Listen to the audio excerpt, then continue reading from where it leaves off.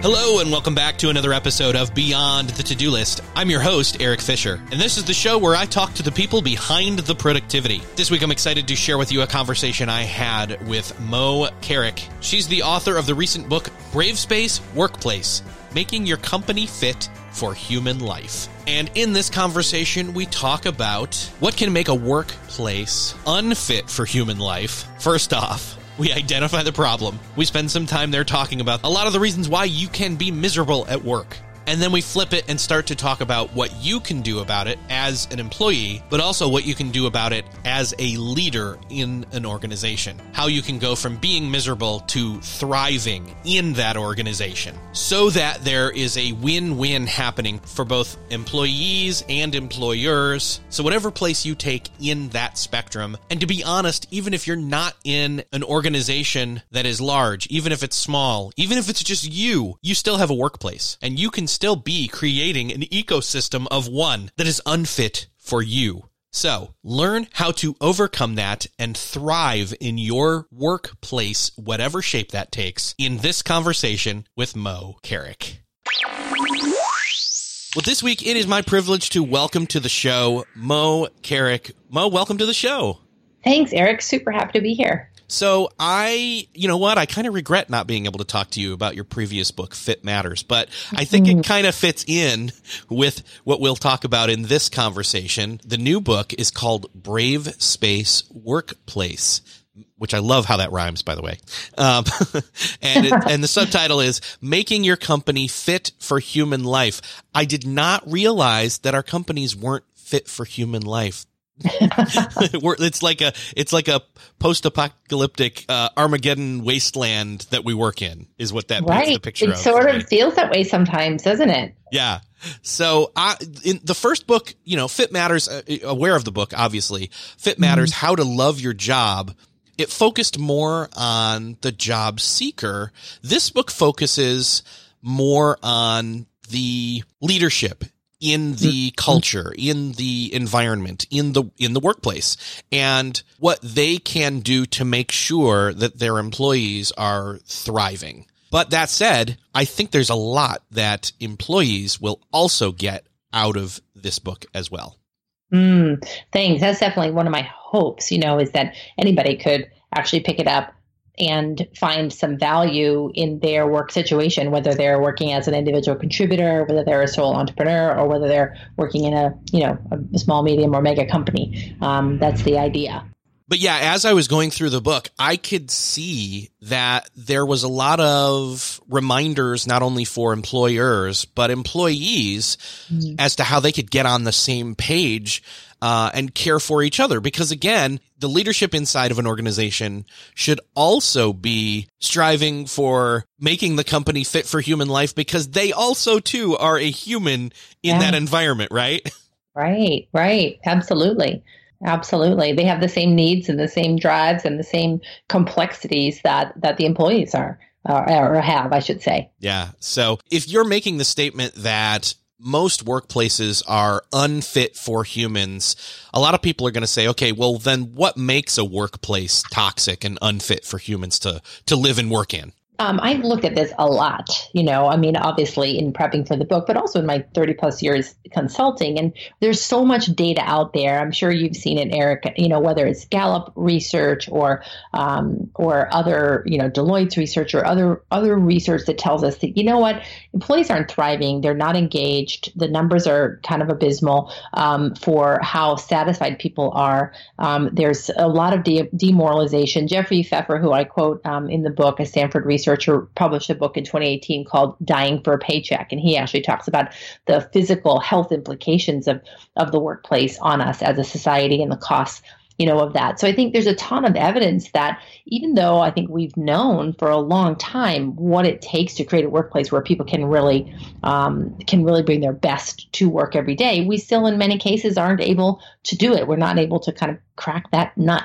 And it results in employees and leaders, people at every level who go to work and end up feeling demoralized, disenfranchised, unconnected, bored, underutilized. And so then they end up bringing a fraction of themselves to work every day. And the rest of their greatness is kind of held in the closet or applied to their avocation, pursuits. And I think we can do better than that. Well, and you mentioned bringing a fraction of themselves to work or to bear on their work even, which is interesting to me that you phrase it that way, because people don't actually think about how much time they're spending at work. Or if they do, they feel like I'm always at work. But either way that they're looking at it, it's a huge percentage of their weekly and even annual time that they're in their workplace, especially with the blurred boundaries of digital technology that allows us to work from anywhere at any time. Totally. You're spot on. I think that, and I talk about this in the chapter titled Toxic is Bad. I talk about, that 24/7 access, the digital age, and how hard it is for us to have boundaries between our work and our lives. And in some cases, people prefer it that way. They like the kind of rolling in the moment, working virtually, kind of having work and life be really intertwined. And there's a lot that's good about that. And it makes it hard for us to sort of have a protected space that says, oh, this is work, and then this is, the rest of me. So it all gets mixed up together in terms of our identity. And I think because of how much time we spend at work, especially anyone who's working full time or many people today are working multiple jobs, they're spending more time at work than they are anything else. And they're with their colleagues at work more often than they are with anyone else in their family, or their friends. And so that puts a lot of pressure on saying, is it really working for me? Is it a place that's bringing out my greatness so that I have a good and meaningful life?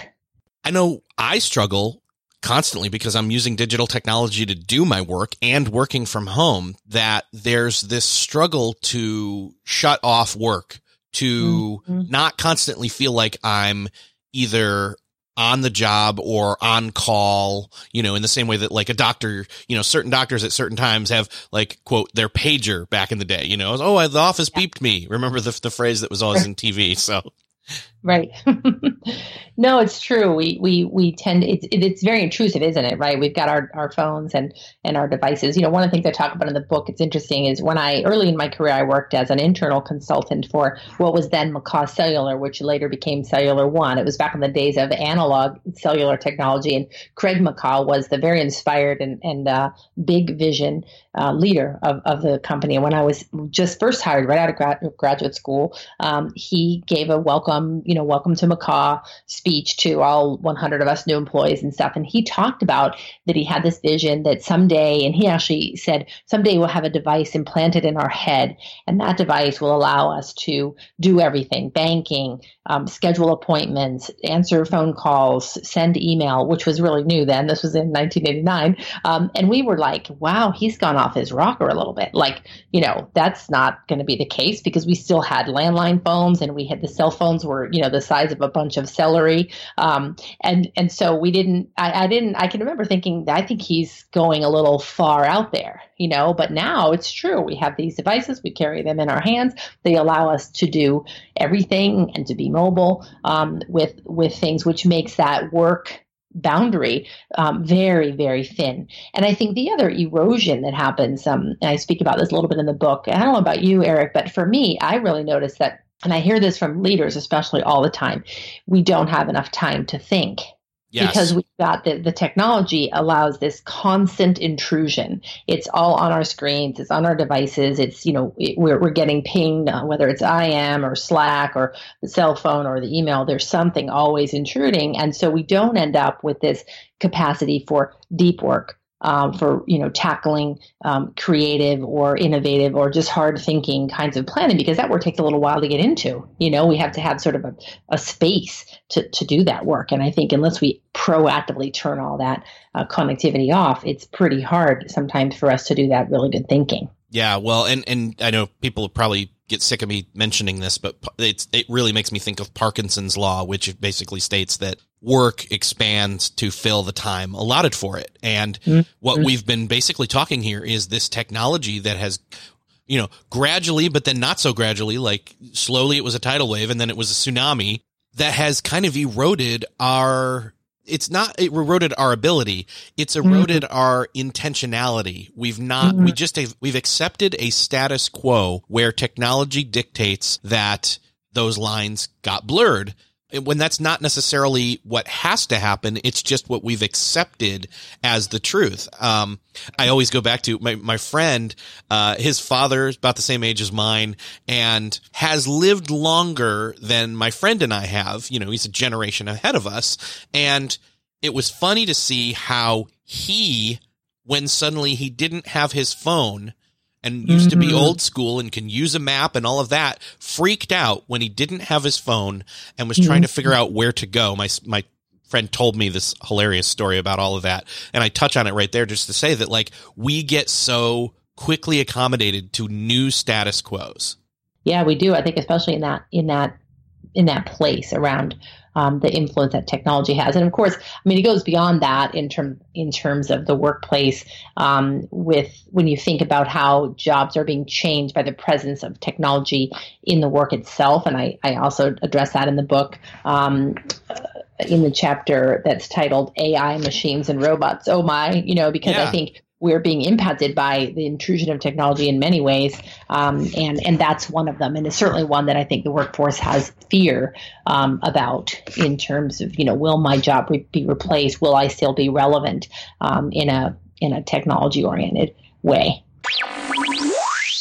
Today's episode was sponsored in part by Iconic, where you can shop brand name glasses, contacts, and sunglasses for the best possible price. Iconic seamlessly connects your eyewear, your vision insurance coverage, and your doctor's expertise with their network of over 38,000 eye doctors. Use their virtual try-on tool to see yourself in your favorite pair of glasses. Enjoy the view and visit iconic.com/beyond to shop 60 high-quality name brands, including Nike, Ray-Ban, Oakley, and AccuView.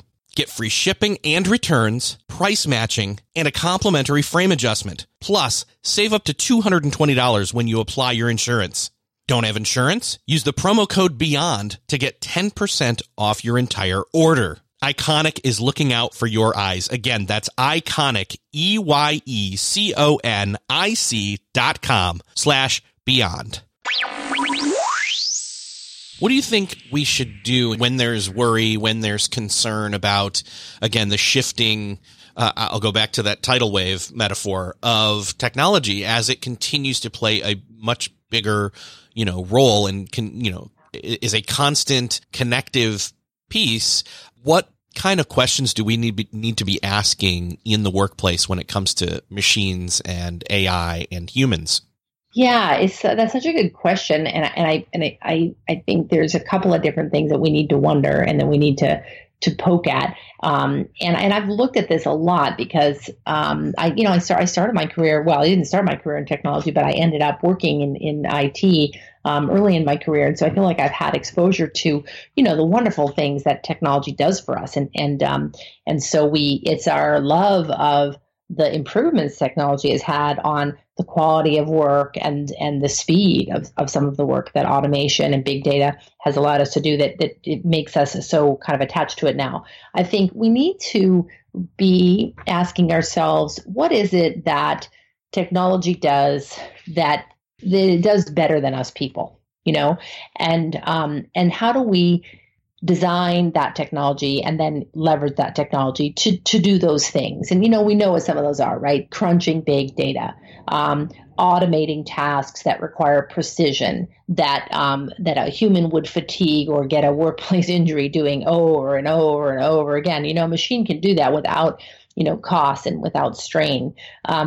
I think, though, that leads us then, if we ask what does technology, what do machines do that humans, don't do as effectively or as efficiently, then I think we have to ask the next more robust question, which is, what is it that is uniquely human? And what's the work that we human beings can do that technology, as far as we can see, cannot do? And I think that represents a big change in how we view sort of society as a whole, because the biggest area that technology can't crack yet are the human dimensions of connection. So to my knowledge, every bit of research I've looked at says machines can't really be trained right now to do empathy. They can't do human connection. So the jobs that require those uniquely human characteristics of love, of connection, of empathy, like customer service and education and many fields in medical, in the medical arena, leadership, as an example, the algorithms to get to the nuance of human complexity in that space are just not even fully defined yet. So I think that's, one of my hopes is that we'll be able to actually improve the way we value many of those jobs as being uniquely human, and then training and supporting people to grow and elevate those skills that are uniquely human, so that the technology can put in the category that it does, what it does best to help us not have to do those jobs that are rote or boring or hurt us. Let's let technology do that. But let's really get all over the stuff that technology can't do. We can't, everybody's predicting. I mean, we know that technology is going to eliminate jobs. It's already happened. It will continue to happen. But as a society, that doesn't mean that we get to just say, oh, wring our hands. Isn't that a bummer? I think we have to look at that and say, all right, what does that mean for society then? Because people need to work for our entire economic system, as well as for the meaning that comes with contributing to something. We have to have work be part of that. So if machines are eliminating jobs, okay, then what's our plan for the human beings who need to work? What are we going to do to give them that meaning and that contribution, and also that that ability to meet their needs, their financial needs? Yeah. When it comes to technology and the interaction between human and all of that, I always go back to this metaphor of Tony Stark and Iron Man. Right. I've been using that for a while now, since the movies came out, 10 years ago. And what's funny is, as you were speaking, it made me think of this moment in, I think it's the first Avengers movie, where Captain America turns to, Tony Stark and he says, something along the lines of, you're a big man in a suit of armor, but if you take that off, what are you? And right back at him, Tony Stark's like, a genius, billionaire, playboy, philanthropist, which are all great things for the most part. And it's like, he's still uniquely him, whether he's got the technology or not. And it's about that symbiosis between the tool and the person that's using the tool. Well, yeah, you're right. And I think we're also learning so much right now as we look at the way, particularly in AI, but in other areas of technology innovation as well, we've become really aware that the machines we're designing have some of the same flaws that we have as human beings. For example, we're programming bias right into our machines. We can't help but do that because of how we're wired as humans. So, that I think helps us to remember that that the machines too are created by the people behind them, and we have the ability to be more thoughtful, perhaps, and more proactive about how we integrate. Because for me, it's going to be about the integration of technology into our communities, not the replacement of our communities with technology. This episode's also brought to you in part by the University of California, Irvine's Division of Continuing Education. UCI is there to help you advance your career in as little as 6 months. They can help you gain an edge in your current career or make a career transition, all without having to quit your current job. They provide you the flexibility to stay on top of your game and prepare for that next role in life. They have 100% online courses that offer convenience and flexibility and give you an immersive online classroom experience as you collaborate with your peers. They have an open enrollment, which means you don't need to submit an application. You just log in and sign up. You can pay for a single course or enroll in an entire certificate program. You have full control over your academic plan. You're sure to find something that's going to fit your next step in their wide range of course and certification categories. Topics like business and leadership, project management, law, tech, human resources. But don't wait. Check it out now. The fall quarter's coming up and registration is open. Visit ce.uci.edu/beyond to-do list and enter promo code BEYOND for 15% off one course. That's ce.uci.edu/beyond to-do list and enter promo code BEYOND to to get 15% off one course. This offer is only valid until December 31st, 2019 at 11:59 p.m.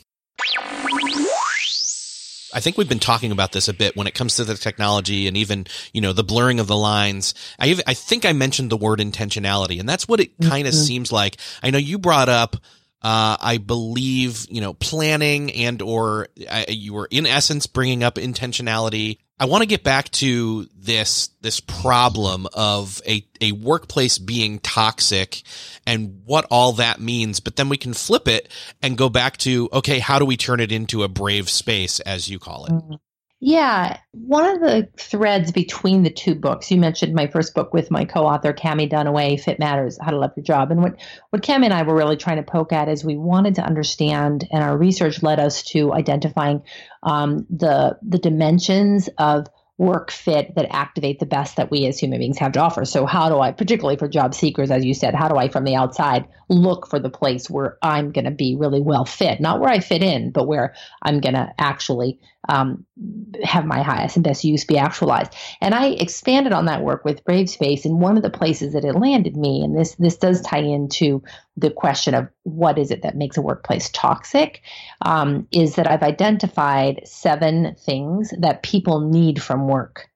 And these are temporally sensitive, Eric, right? I mean, they change over time. And I think that we've seen quite a sea change in the last 50 years of business and of organizational advancement around what the human beings that are entering the workforce are needing from work.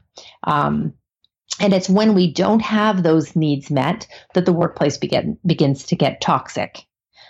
So just swiftly, just to sort of bring them into the conversation, the 7 things are, we've talked about some of them, right? The first one is to meet our basic requirements, which is just making enough money or non-cash compensation to provide the basics: food, shelter, safety, security. That's kind of a no-brainer. We all know that that's out there in our contract with our employer, whatever, or, with our work that we do. Well, and I want to pause right there and say, most of the time, and for a long time, that has been it. Right there. Yes. Like the paycheck and nothing else.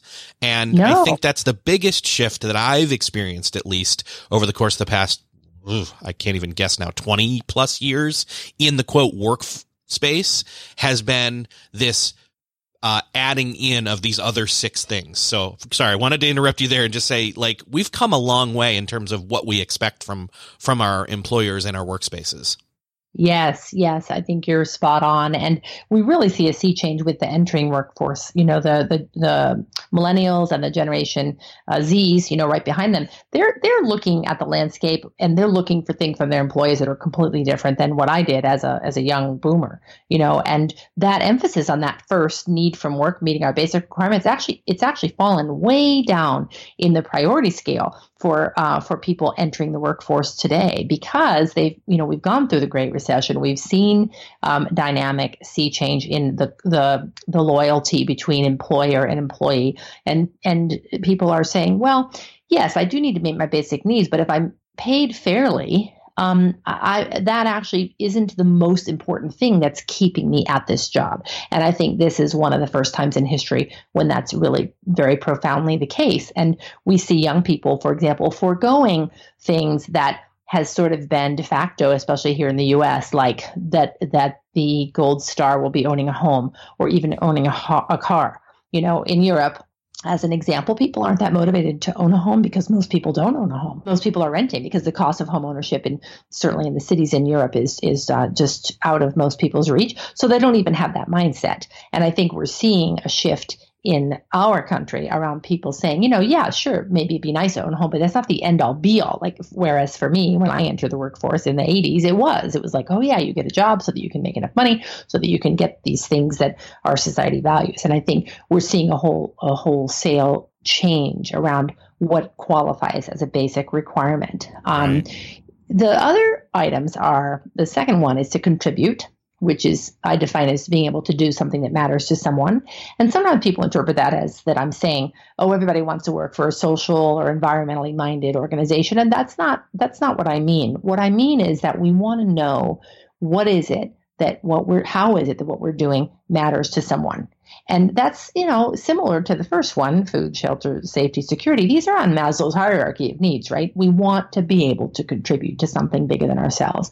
And we carry that with us, whether it's conscious or unconscious.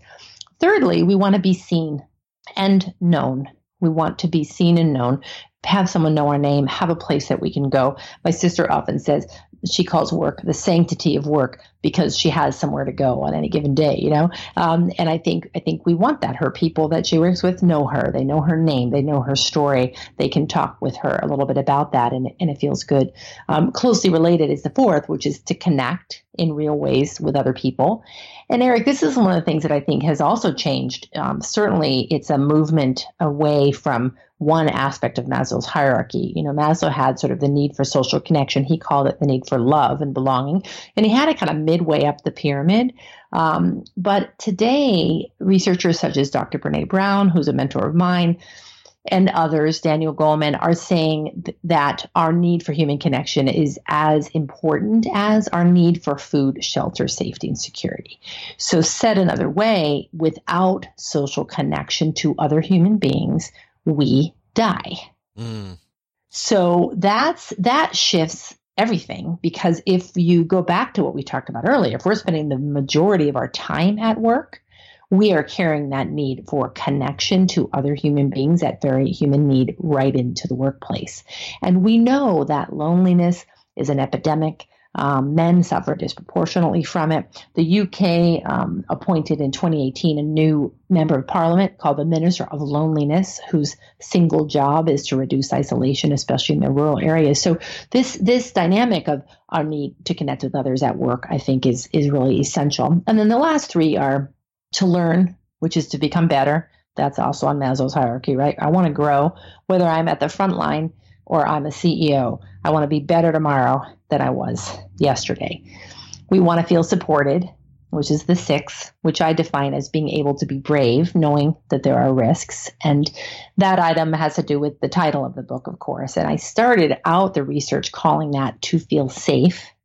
And I was basing it on my own experience as a consultant, but also research such as Google's Aristotle project, which defined the key element to team health being the presence of psychological safety.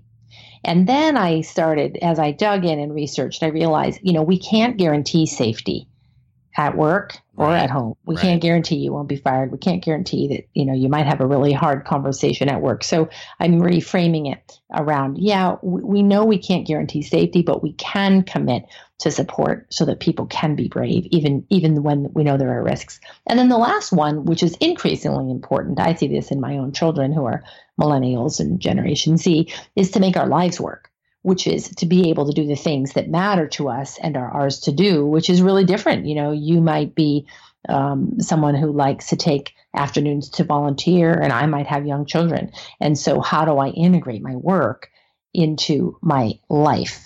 And I know you talk a lot about that on your podcast as well. And that's a big driver for people at work today. So those 7 things then, when they're present, we find that the workplace is great for people. When they're not present, we see dimensions of toxicity rear their ugly heads. So what makes a workplace toxic, at least these days, it's the vacuum of these. It's these not being present. Like, we need all of these, all of them, in healthy amounts, not just 1, 2, 3 of them, even 2, 3, 4 of them. Like, it's still going to feel potentially toxic if you're missing the others. Yes, I think that's really true. And one of the things that Cami and I discovered in our initial research was that these needs do change over time. They're temporally relative where, and to me, it's an interesting sort of complex algorithm that varies based on our stage of life. And I was thinking about my son, who is 26, and one of his needs right now that's quite high is making his life work, because he's got a passion for community-based song leading, and he's involved in creating a network around the country of people who do this work. And it's not very lucrative. So his work for money primarily feeds this passion that he has to contribute to the world in this way. And there may come a time, he's a single guy. He doesn't have family right now. There may come a time where he thinks, oh, actually, I need to have my basic needs elevate in priority. I had another client who is closer to retirement and was talking about really wanting to focus more on what she has still yet to learn as she sort of ends her career. And so that learn priority is more important to her than getting her needs met or even being seen, because she's accomplished a lot of that already. So I think that, it's an interesting idea to think about, whoa, so this algorithm is different for every human being, which of course leaders that I consult with look at me with cross eyes sometimes, because they go, oh, great, Mo. So now we not only have to know that these 7 things matter, but we have to treat each human like they're uniquely different. And how am I supposed to run a business this way?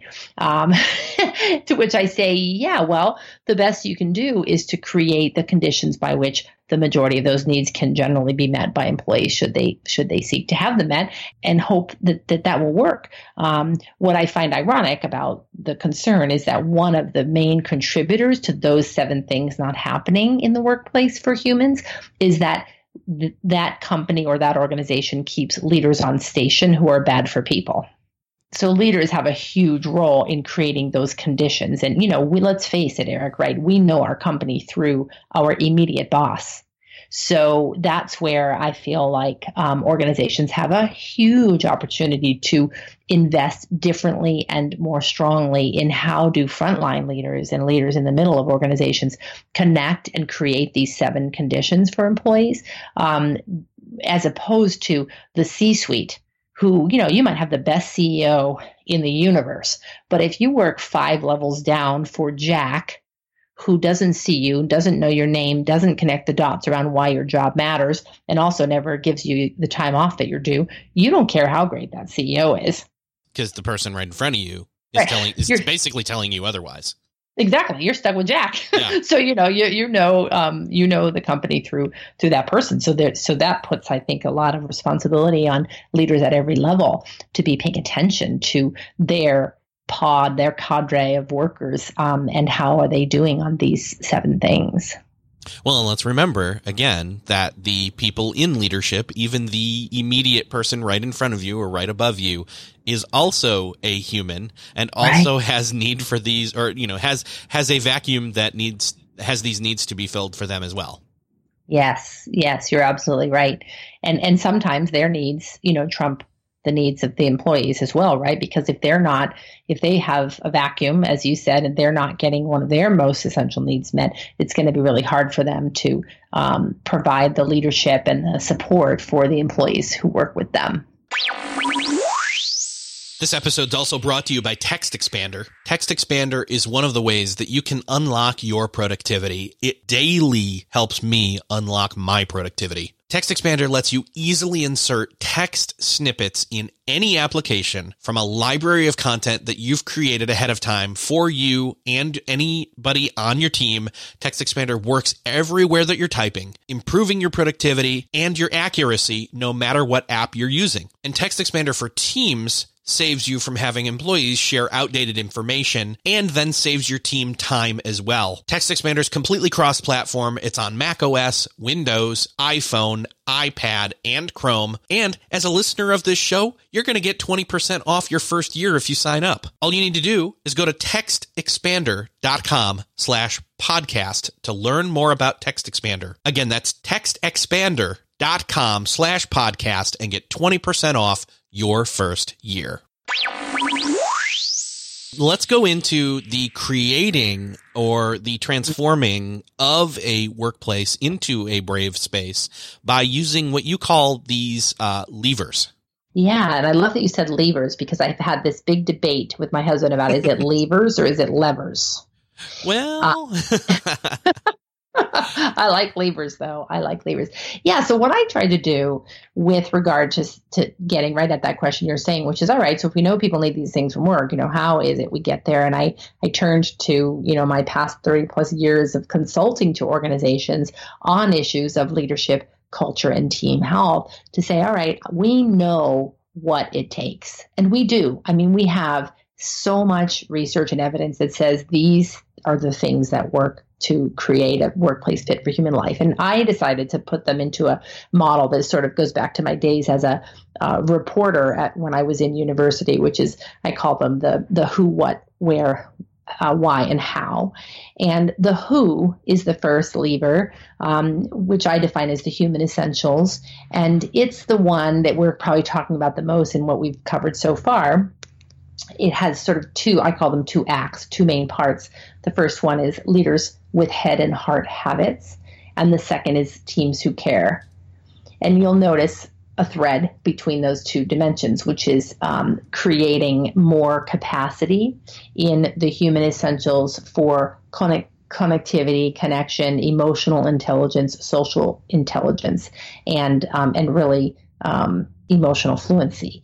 And again, these are dimensions of organizational effectiveness that only really in the last 20 years do we have the strong research that says, oh, these things matter. It's not enough to just be a good analyst, to make good, brave decisions, and to be able to crunch data. We need to actually create the conditions around which people thrive, and a lot of this is in the emotional realm. So that's the first one.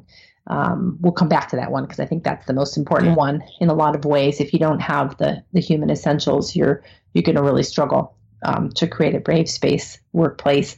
But the other four, just so we don't forget them, the second one, the what, is a conscious culture. And when I talk about culture there, I'm really referring simply to how we do things here.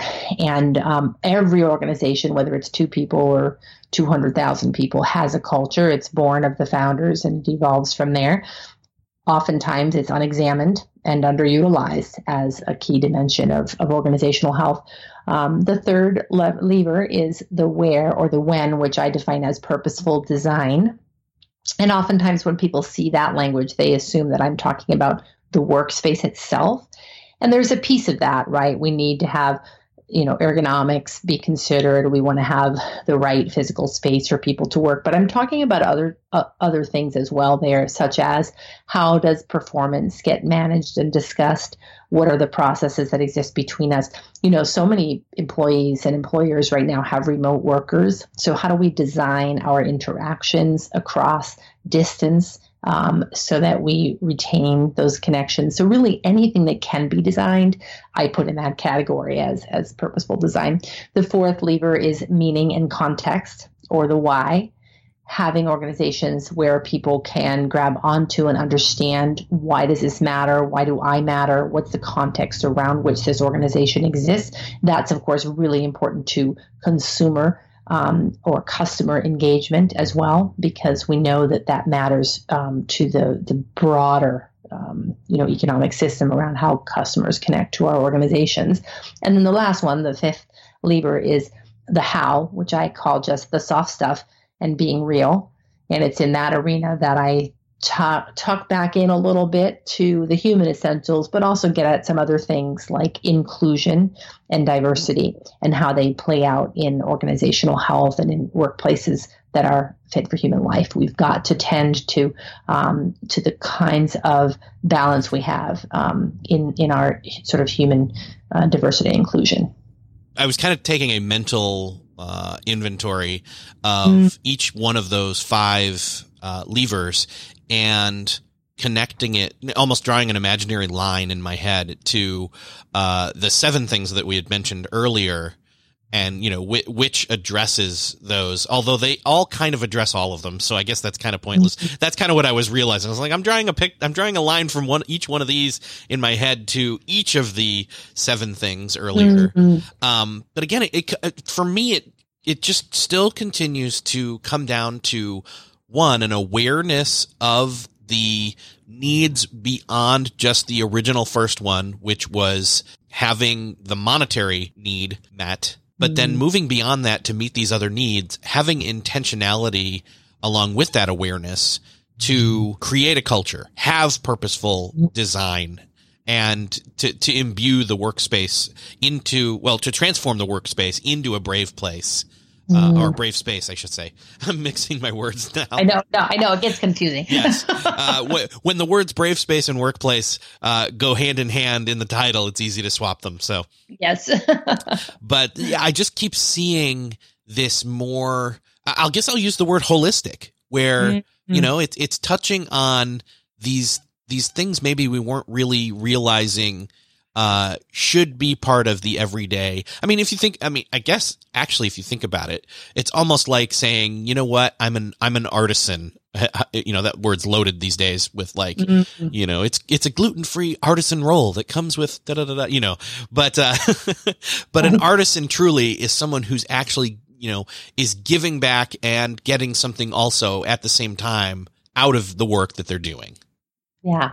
I love the word artisan, actually, and I think it speaks to a hunger that we have in society right now in general, which is that we hunger for things that are real, things that are unique. You know, my husband and I have a new home here. It's just we've just lived here 2 years, and it's a different part of town than we've lived in the past, and we've been furnishing it together. It's a second marriage, so it's sort of new, you know, for us to do that. And we were looking at some art recently, and one of the pieces of art we were looking at was actually just you know, an inexpensive piece that was like a Pier 1 or something, and we both thought it was pretty, and I was like, oh yeah, that looked kind of cool in this one space. And then we started looking at it more closely, and we sort of decided and agreed, you know, but that's not actually an original piece of art. Like that's not done by anyone we know. Like that art has no connection to who we are. It's just pretty. It doesn't feel like it's got any sort of artisan oriented, you know, feeling. And I think and so we didn't get it. And we're looking for something that has more significance to kind of our unique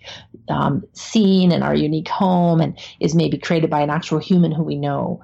And I think that there is a craving for those kind of authentic, real things in society, you know, in general right now, rather than kind of the manufactured. And that's where the digital age also has helped us, I think, as a society, is that we can look behind the curtain in organizations in ways we never have been able to before. So companies of all types are called to be authentic. Otherwise, someone's going to tell the story about it on social media, and they're going to have to just, you know, do a recall or own, you know, what they did that wasn't really ethical. And so there's a cool sort of common good dynamic that can come out of the digital age. There's another piece, Eric, that I want to mention. There's some really good new research that is pointing to what you're saying. And two things that I mentioned, two dimensions of that I mentioned in the book. One is that Deloitte did a really powerful report, and based on some of their research, Deloitte, the big consulting company, about the future of work. And they do a really nice job sort of tying the future of work to the role that work plays in society at large for solving our big social and global issues. And I think that's an interesting call out and an interesting observation about how it is that people align themselves with organizations. Again, going back to that meaning, since we're not just working for a paycheck so much anymore, we want to be able to connect to that bigger role that our employer or our workplace, you know, adds to society. The other trend that is powerful is that our definition of what a good leader looks like has changed, you know, irrevocably. I maintain that, you know, our historical notions of leadership are based on kind of the overseer mentality of the Industrial Revolution. Like, you know, I've got 500 sewing machines in my woolen mill, and it's my job to keep the people in line. So the people are treated more like machines, you know, produce this output, don't go off the line. And that worked for us for 100 years. And now the overseer mindset doesn't work for us as leaders anymore. There's a great study that was done by John Gerzema and Michael D'Antonio in their book called The Athena Doctrine, in which they interviewed two different sets of people, 10,000 respondents in each set. And they were looking at two things. One was, which characteristics of leadership do you think are critical for the next 50 years globally? And the second is, which of these characteristics of leadership do you define as masculine or feminine? And what they discovered is that the characteristics that were seen by these global leaders as the most important to health of businesses and organizations for the future were predominantly those that were defined as feminine. So qualities like empathy, patience, compassion, and collaboration were seen as critical for organizational health tomorrow, as opposed to what I think has historically been valued which sort of goes back to this overseer mentality, which is compliance, risk-taking, analysis, and logic. And so we're seeing a real sea change around what does it mean to be an effective leader. And we're seeing a re-emphasis and a strengthening of characteristics that I think historically we've kind of kept out of work. We've kind of done a great overview, but there's so much more that the employee, the employer, and even I'll say the remote worker or the person who works for themselves at home could do to, because even they should be creating, whether they're a small team of one or they're a small team of 1, 2, 3, 4, 5, or however many, even small businesses, this affects deeply. And so, I would love for people to go and take a look at this. Again, it's called Bravespace Workplace. And is there anywhere that you'd particularly like to send people or let people know they can go, check out the book a little bit deeper before they decide to pick it up? Oh, absolutely. Thank you so much for that. And I love your invitation to folks. We have a downloadable free chapter on my website, which is, I think it's available both at mocarrick.com. So my first name is Mo, M-O-E, and then the last name C-A-R-R-I-C-K. And then the chapter is also available on the book's website, which is bravespaceworkplace.com. And the book is available also at all the usual places, all the indie outlets, Amazon, Barnes & Noble, etc., or you can buy it from my link to my website. And I would love to engage with people via LinkedIn, Facebook, Twitter, Instagram around their own experience with the Bravespace Workplace. I consider myself still an ongoing student around what is this complex alchemy that helps us really love coming to work every day. And so I'm eager to hear from people. What do they think of the book? What do they think of their own workplace? What do they want? What do they need? And to help me continue to sort of push on those aspects for employers globally. Awesome. Mo, it's been great talking with you. And, we missed the first book. This is the second book. We kind of tied up both the first and the second into this one a little bit, but open invitation for the next one. So awesome. Thank you so much, Eric. What fun talking to you. We could go on all day. Yes. Thank you, Mo, for being here. Thanks for having me. Well, that's another podcast episode crossed off your podcast listening to-do list. I hope that you enjoyed this episode with Mo Carrick. I hope that you thought about making your workplace, whatever shape that takes, into a Bravespace workplace. If you enjoyed this episode, I'd love for you to share it either on social media or by thinking of that one person that you know needs to hear this conversation that you just heard and sharing it with them. Open up your podcast listening app of choice, hit that share button, let that person know, and don't forget to visit the show notes for this episode, which you can find at beyondthetodolist.com/285. And make sure to subscribe so you don't miss a future episode coming up. I've got lots of great conversations scheduled and some really great and even some really huge guests coming down the pipeline in the remainder of this calendar year. So again, thanks again for listening, and I'll see you next episode.